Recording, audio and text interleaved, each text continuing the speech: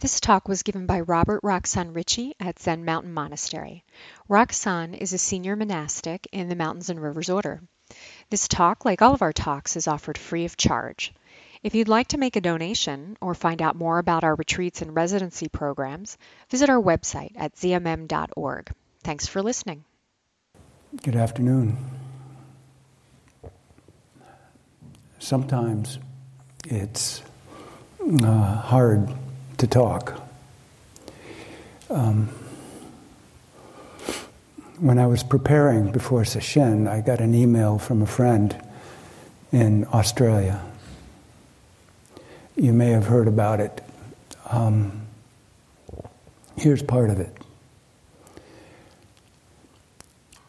Probably you haven't been hearing the apocalyptic reports of fires in Australia.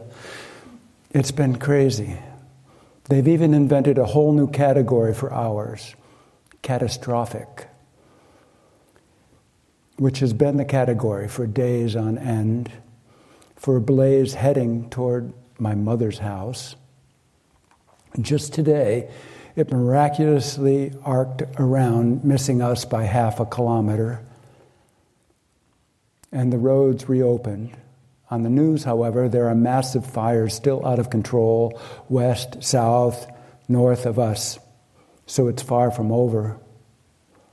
Horrible reports of abandoned baby possum, koala, kangaroo, and World Heritage Conservation areas completely destroyed. Livelihoods, too. Not just in our state, but South Australia, Victoria, and Queensland. It's totally apocalyptic. The combined result of long years of drought, climate change, mismanagement of land, and some psychopaths deliberately lighting fires. There will be another round of heat wave, high winds later this week. When they say heat wave, they're talking 100 degrees and higher. No one has ever experienced anything like this before. Fire so huge it was creating its own weather patterns. The eucalyptus trees exploding. Pitch black darkness at noon. Whole species of animal now wiped out. It's impossible to give a sense of the scale. Scale in terms of actual size, but also in terms of the level of destruction. The loss of wildlife, national parks, livelihoods, lives, and houses.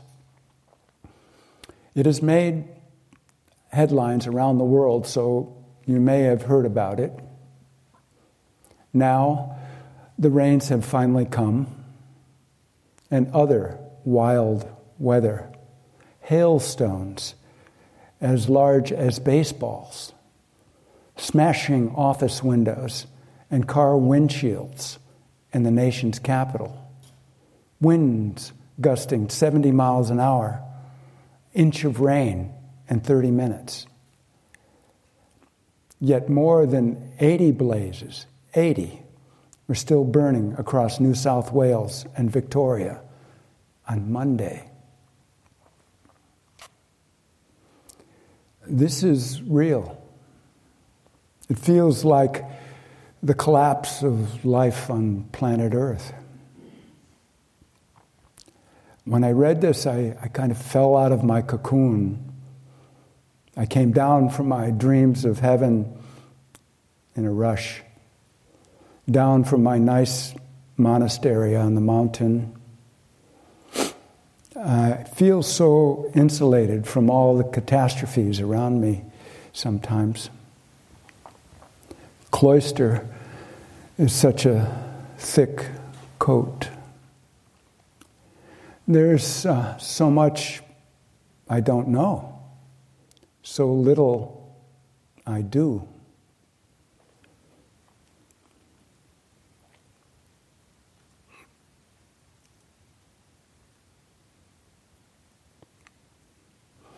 How did we come to this?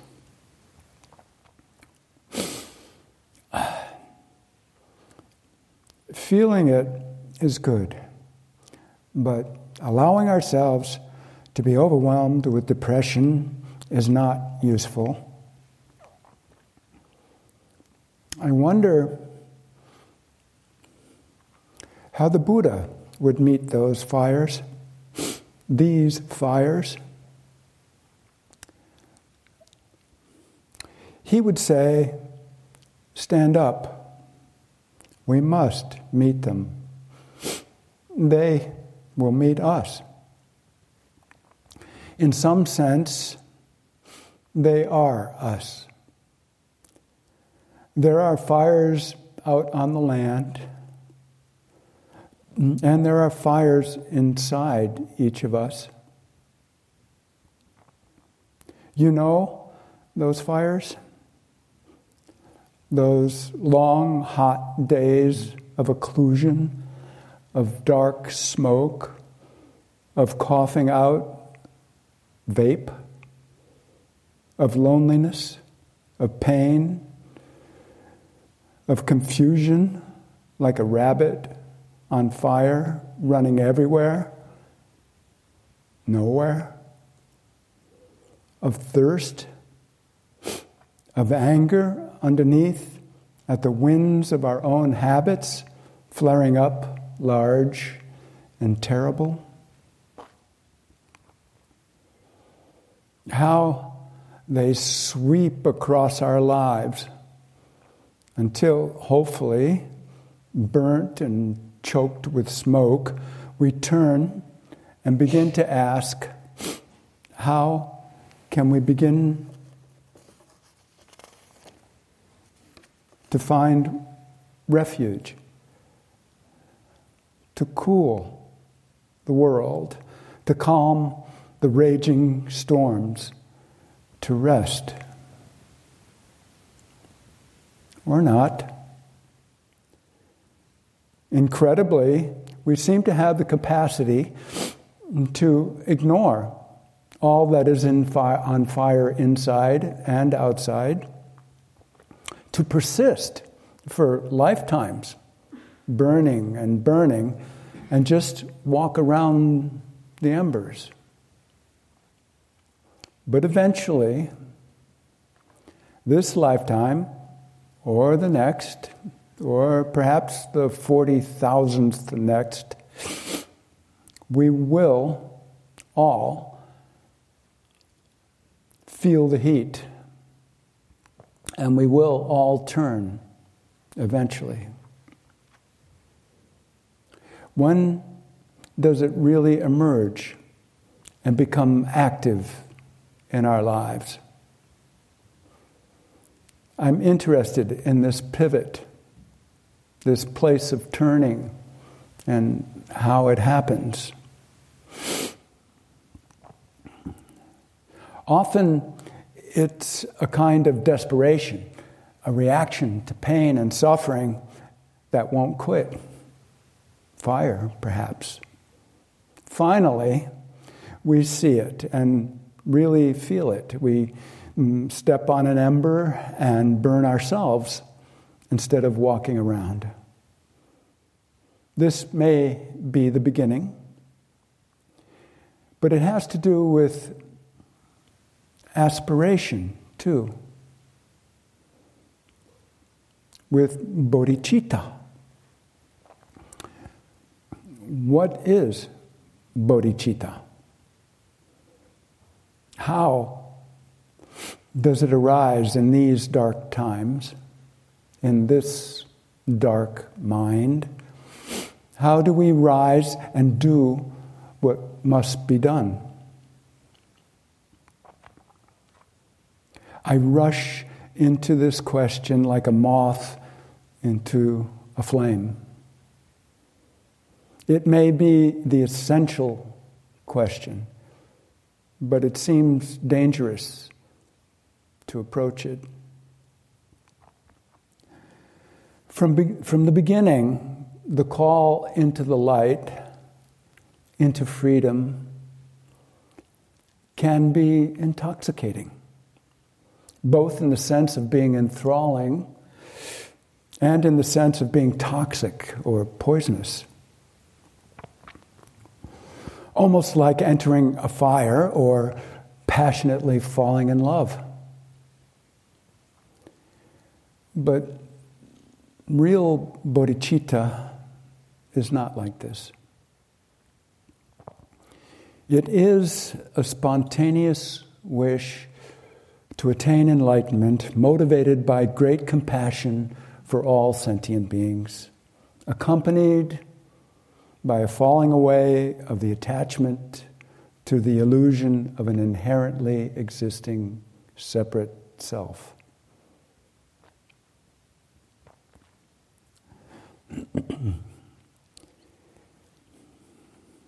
In her book on mysticism, Evelyn Underhill says, attraction, desire, and union as the fulfillment of desire, this is the way life works in the highest and in the lowest things. She says, the mystic's outlook, indeed, is the lover's outlook. It has the same element of wildness, the same quality of selfless and quixotic devotion, the same combination of rapture and humility. This parallel is more than a pretty fancy. She says, for mystic and lover, upon different planes, are alike responding to the call of the spirit of life. But the language of human passion is tepid and insignificant beside the language in which the mystics try to tell the splendors of their love. They force upon the unprejudiced reader the conviction that they are dealing with an ardor far more burning for an object far more real. Only this mystic passion can lead us from our prison. Its brother, the desire of knowledge, may enlarge and improve the premises to an extent as yet undreamed, but it can never unlock the doors.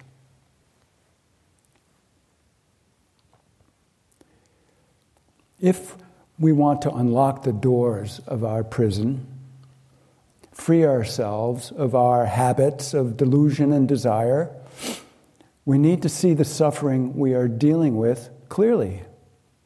And we need to study the teachings of liberation.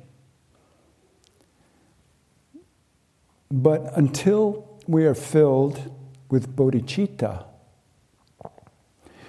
we will not be moved to move. Bodhicitta is the wind in our sails. It's what moves us. What moves you? Do you know? What was it that lifted your heavy body from your bed this morning? What was it that pulled on your socks and came down to the dining hall? What is it that brings you into the zendo now? What is it that holds you in that perfect posture that asks you to be so still, so quiet, and to look so closely at your mind? Something mysterious and wonderful, I think. Yesterday, Roshi asked us to consider why Huika stood outside in the snow. Why did he shiver on the edge of life and death in the cold?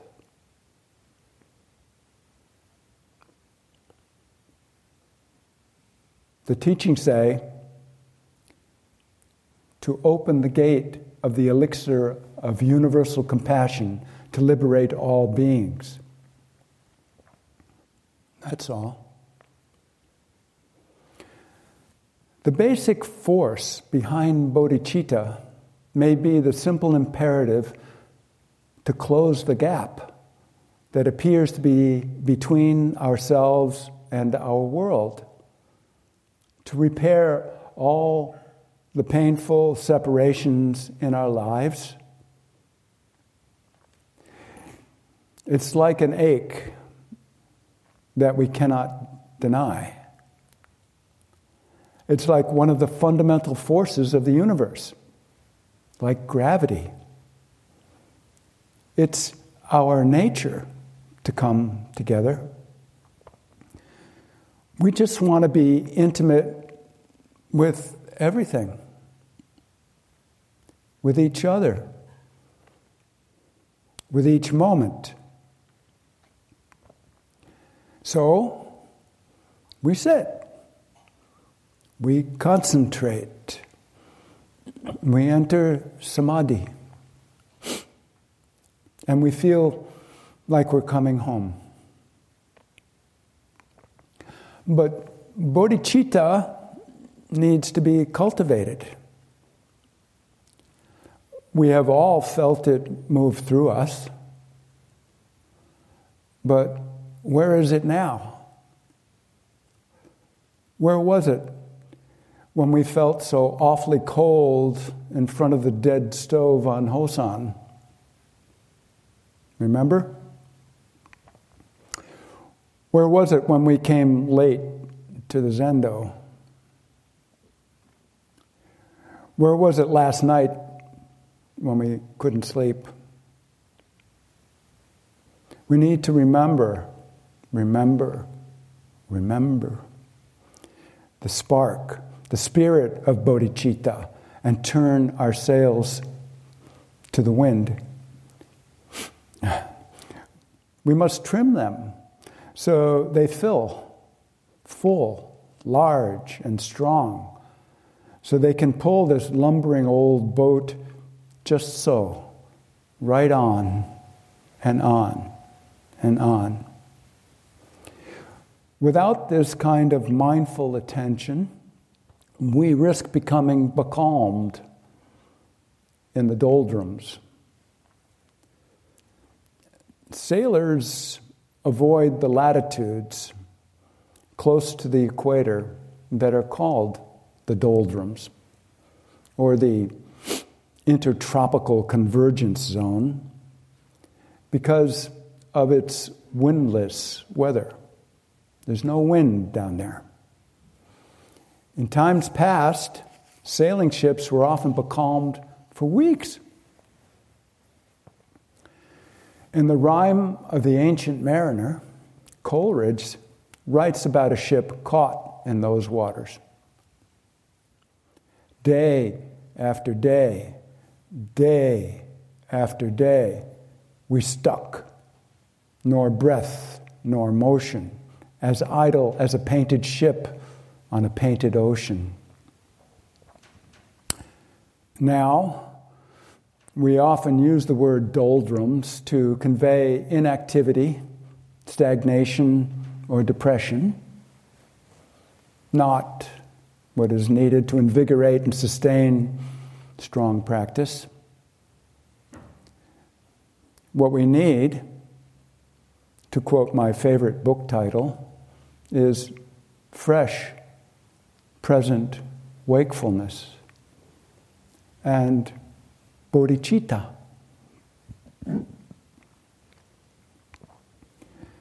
In his guide to the Bodhisattva's way of life, Shantideva's first chapter is called The Benefit of the Spirit of Awakening. The Spirit of Awakening is his way of referring to bodhicitta. According to him, there are 10 benefits of bodhicitta. The first one is the conquest of all great evils.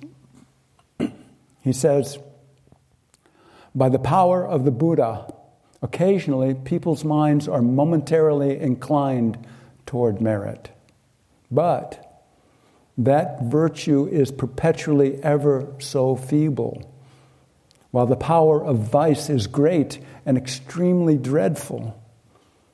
If there were no spirit of perfect awakening, what other virtue would overcome it? The second benefit he cites is the attainment of the most sublime happiness. He says, the lords of sages who've been contemplating for eons have seen this alone as a blessing by which joy is easily increased and immeasurable multitudes of beings are rescued. They should know. The third benefit is wish fulfillment, he says. Those who long to overcome the abundant miseries of mundane existence, those who wish to dispel the adversities of sentient beings, and those who yearn to experience a myriad of joys should never forsake the spirit of awakening. You got some bad habits? Then you've come to the right place. The fourth benefit, he says, is bodhicitta carries with it a special name and meaning. When the spirit of awakening has arisen, in an instant a wretch who is bound in the prison of the cycle of existence is called a child of the Shugatas and becomes worthy of reverence in the worlds of gods and humans. The fifth benefit is the transformation of the inferior into the supreme. Upon taking this impure form, bodhicitta transmutes it into the priceless image of the gem of the Buddhas. So firmly hold to the quicksilver elixir called the spirit of awakening, which must be utterly transmuted. Powerful medicine, good for what ails you. Number 6, the value of the precious bodhicitta, so difficult to find. The world's leaders, whose minds are fathomless, have well examined its great value. You, who are inclined to escape from the states of mundane existence, hold fast to the jewel of the spirit of awakening. It is difficult to find, but we have found it here.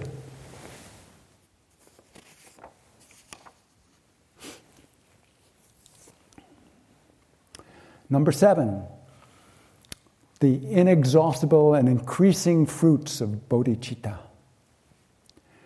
Just as a plantain tree decays upon losing its fruit, so does every other virtue wane. But the tree of the spirit of awakening perpetually bears fruit, does not decay, and only flourishes. Number 8, the power of protection from great fear. Shantideva says, owing to its protection, as due to the protection of a powerful man, even after committing horrendous vices, one immediately overcomes great fears. Why do ignorant beings not seek refuge in it? We have. Number 9, the swift and easy destruction of great evil. Like the conflagration at the time of the destruction of the universe, it consumes great vices in an instant. This is how we fight fire with fire. In one of the lesser-known history plays, titled The Life and Death of King John, one of Shakespeare's characters encourages the king, saying, "Be stirring as the time, be fire with fire, threaten the threatener, and outface the brow of bragging horror." Yes, we must outface the brow of bragging horror. We must confront the fires burning all around us and within us. With the ardent heart of a bodhisattva, we can meet them with enlightened backfires that burn bright and remove the underbrush of desire. St. John of the Cross says, if our spiritual nature were not on fire with other and nobler passions, we should never cast off the yoke of the senses. This is so true. We want to be moved by the spirit of awakening, but how often are we moved by something else? You know, those all too familiar motivators: greed, lust, anger, fear, jealousy, pain, etc., etc. We cannot choose bodhicitta over these other powerful and well-exercised contenders unless we intentionally cultivate it, nurture it, feed it. What we feed will grow. What we do not feed will fall away. The 10th item in Shantideva's list says that there are important scriptural citations of the benefits of bodhicitta. For instance, the wise Lord Maitreya taught its incalculable benefits to Sudhana in the Avatamsaka Sutra. So, in seeking the benefits of bodhicitta, we know we are in good company. Brilliant stars in the Buddhist pantheon. Look around.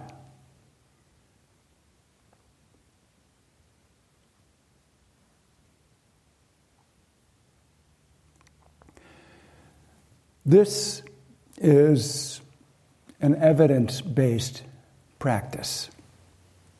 It actually works. The sutras document the transformation of thousands of ordinary beings like us. Across the centuries, millions more. We must keep these teachings somewhere sacred. Go there often. Drink.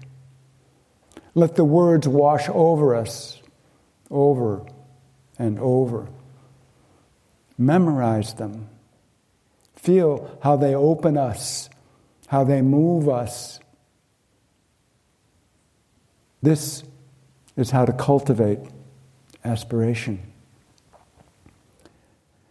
Shantideva says there are two kinds of bodhicitta: aspiring bodhicitta and engaging bodhicitta.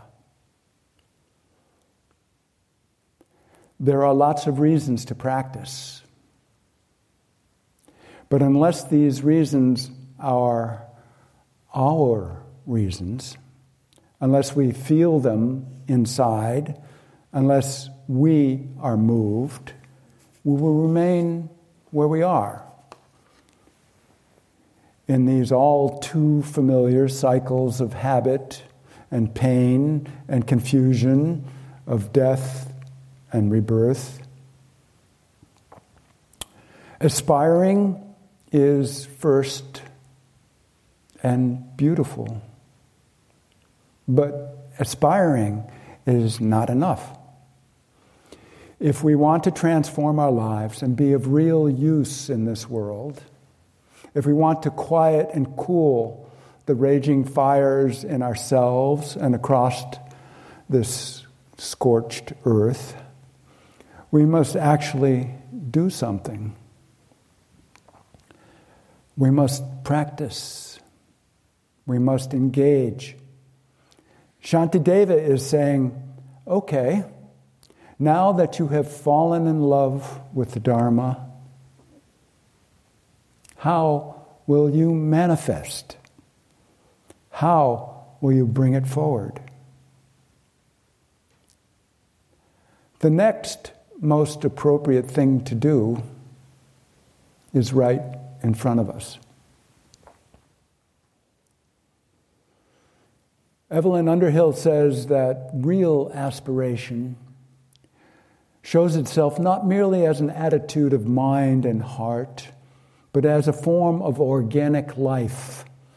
It's not only a theory of the intellect or a hunger, however passionate, of the heart. It involves the organizing of the whole self, conscious and unconscious, under the spur of such a hunger, a remaking of the whole character on high levels in the interests of transcendental life. The mystics are emphatic in their statement that spiritual desires are useless unless they initiate this costly movement of the whole self towards the real. Costly, indeed. In the fourth tower of Inverness, a radio play for voices broadcast over 397 college radio stations back in 1992 and 1993, which is a colorful analog for the evolution of consciousness. A demon who is pursuing the main character with a meat cleaver informs him that there is a price for wisdom. Okay, he says, as he runs around frantically in a room with a locked door. What is the price for wisdom these days? The demon screams, "Your life!" and lunges for his neck. She misses, and the hero does eventually escape, but is quite shaken by his encounter. The teachings tell us that although it may appear like we are being chased by monsters inside and out and about to lose everything, in reality, we are being chased by monsters and about to lose everything. Oh my, such terror, such grief, such relief, such joy. Finally, relieved of everything, of all we've been carrying around all these days of our lives, all these lifetimes, we can rest. Then the teachings say, everything is returned to us, illuminated. In her talk during Rohatsu, Shoan quoted the prayer of bodhicitta. May the supreme bodhicitta that has not arisen rise and grow.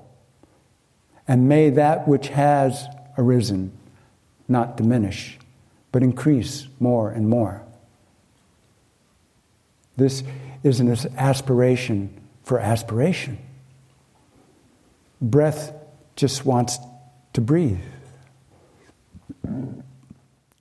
Geshe Tenzin Zopa says the first line, may the supreme bodhicitta that has not arisen arise and grow, is discussed in the first 3 chapters of Shantideva's book.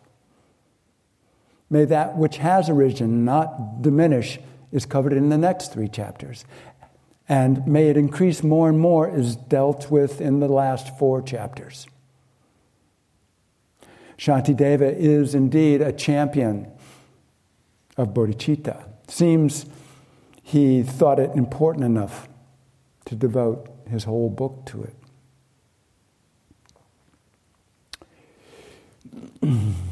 His book is like a prayer itself. It is a disposition of the heart.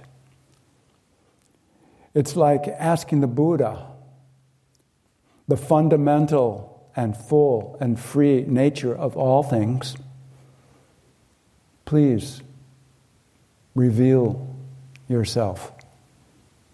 Please. We look up to the sky, we pray, we ask because we want to realize our true nature, to see into the heart of being. But this is only half. The other half is zazen. The whole of it is zazen. It is just sitting quietly and still and not saying anything. Just listening and actually hearing the answer.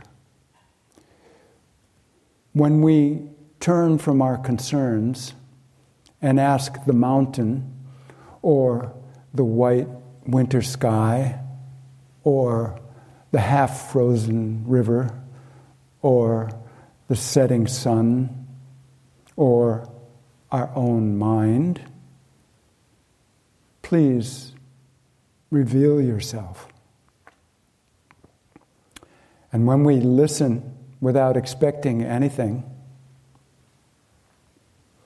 we don't have to wait very long for the answer. Bodhicitta is the question. Bodhicitta is its own answer. Hongzhi shows the way. He says, and I'll end with this, with thoughts clear, sitting silently, wander into the center of the circle of wonder. This is how you must penetrate and study. The practice of true reality is simply to sit serenely in silent introspection. When you have fathomed this, you cannot be turned around by external causes and conditions. This empty, wide-open mind is subtly and correctly illuminating, spacious and content, without confusion from inner thoughts of grasping. Effectively overcome habitual behavior and realize the self that is not possessed by emotions. Here, you can rest and become clean, pure, and lucid. This is the way of bodhicitta. Who would not want to enter here?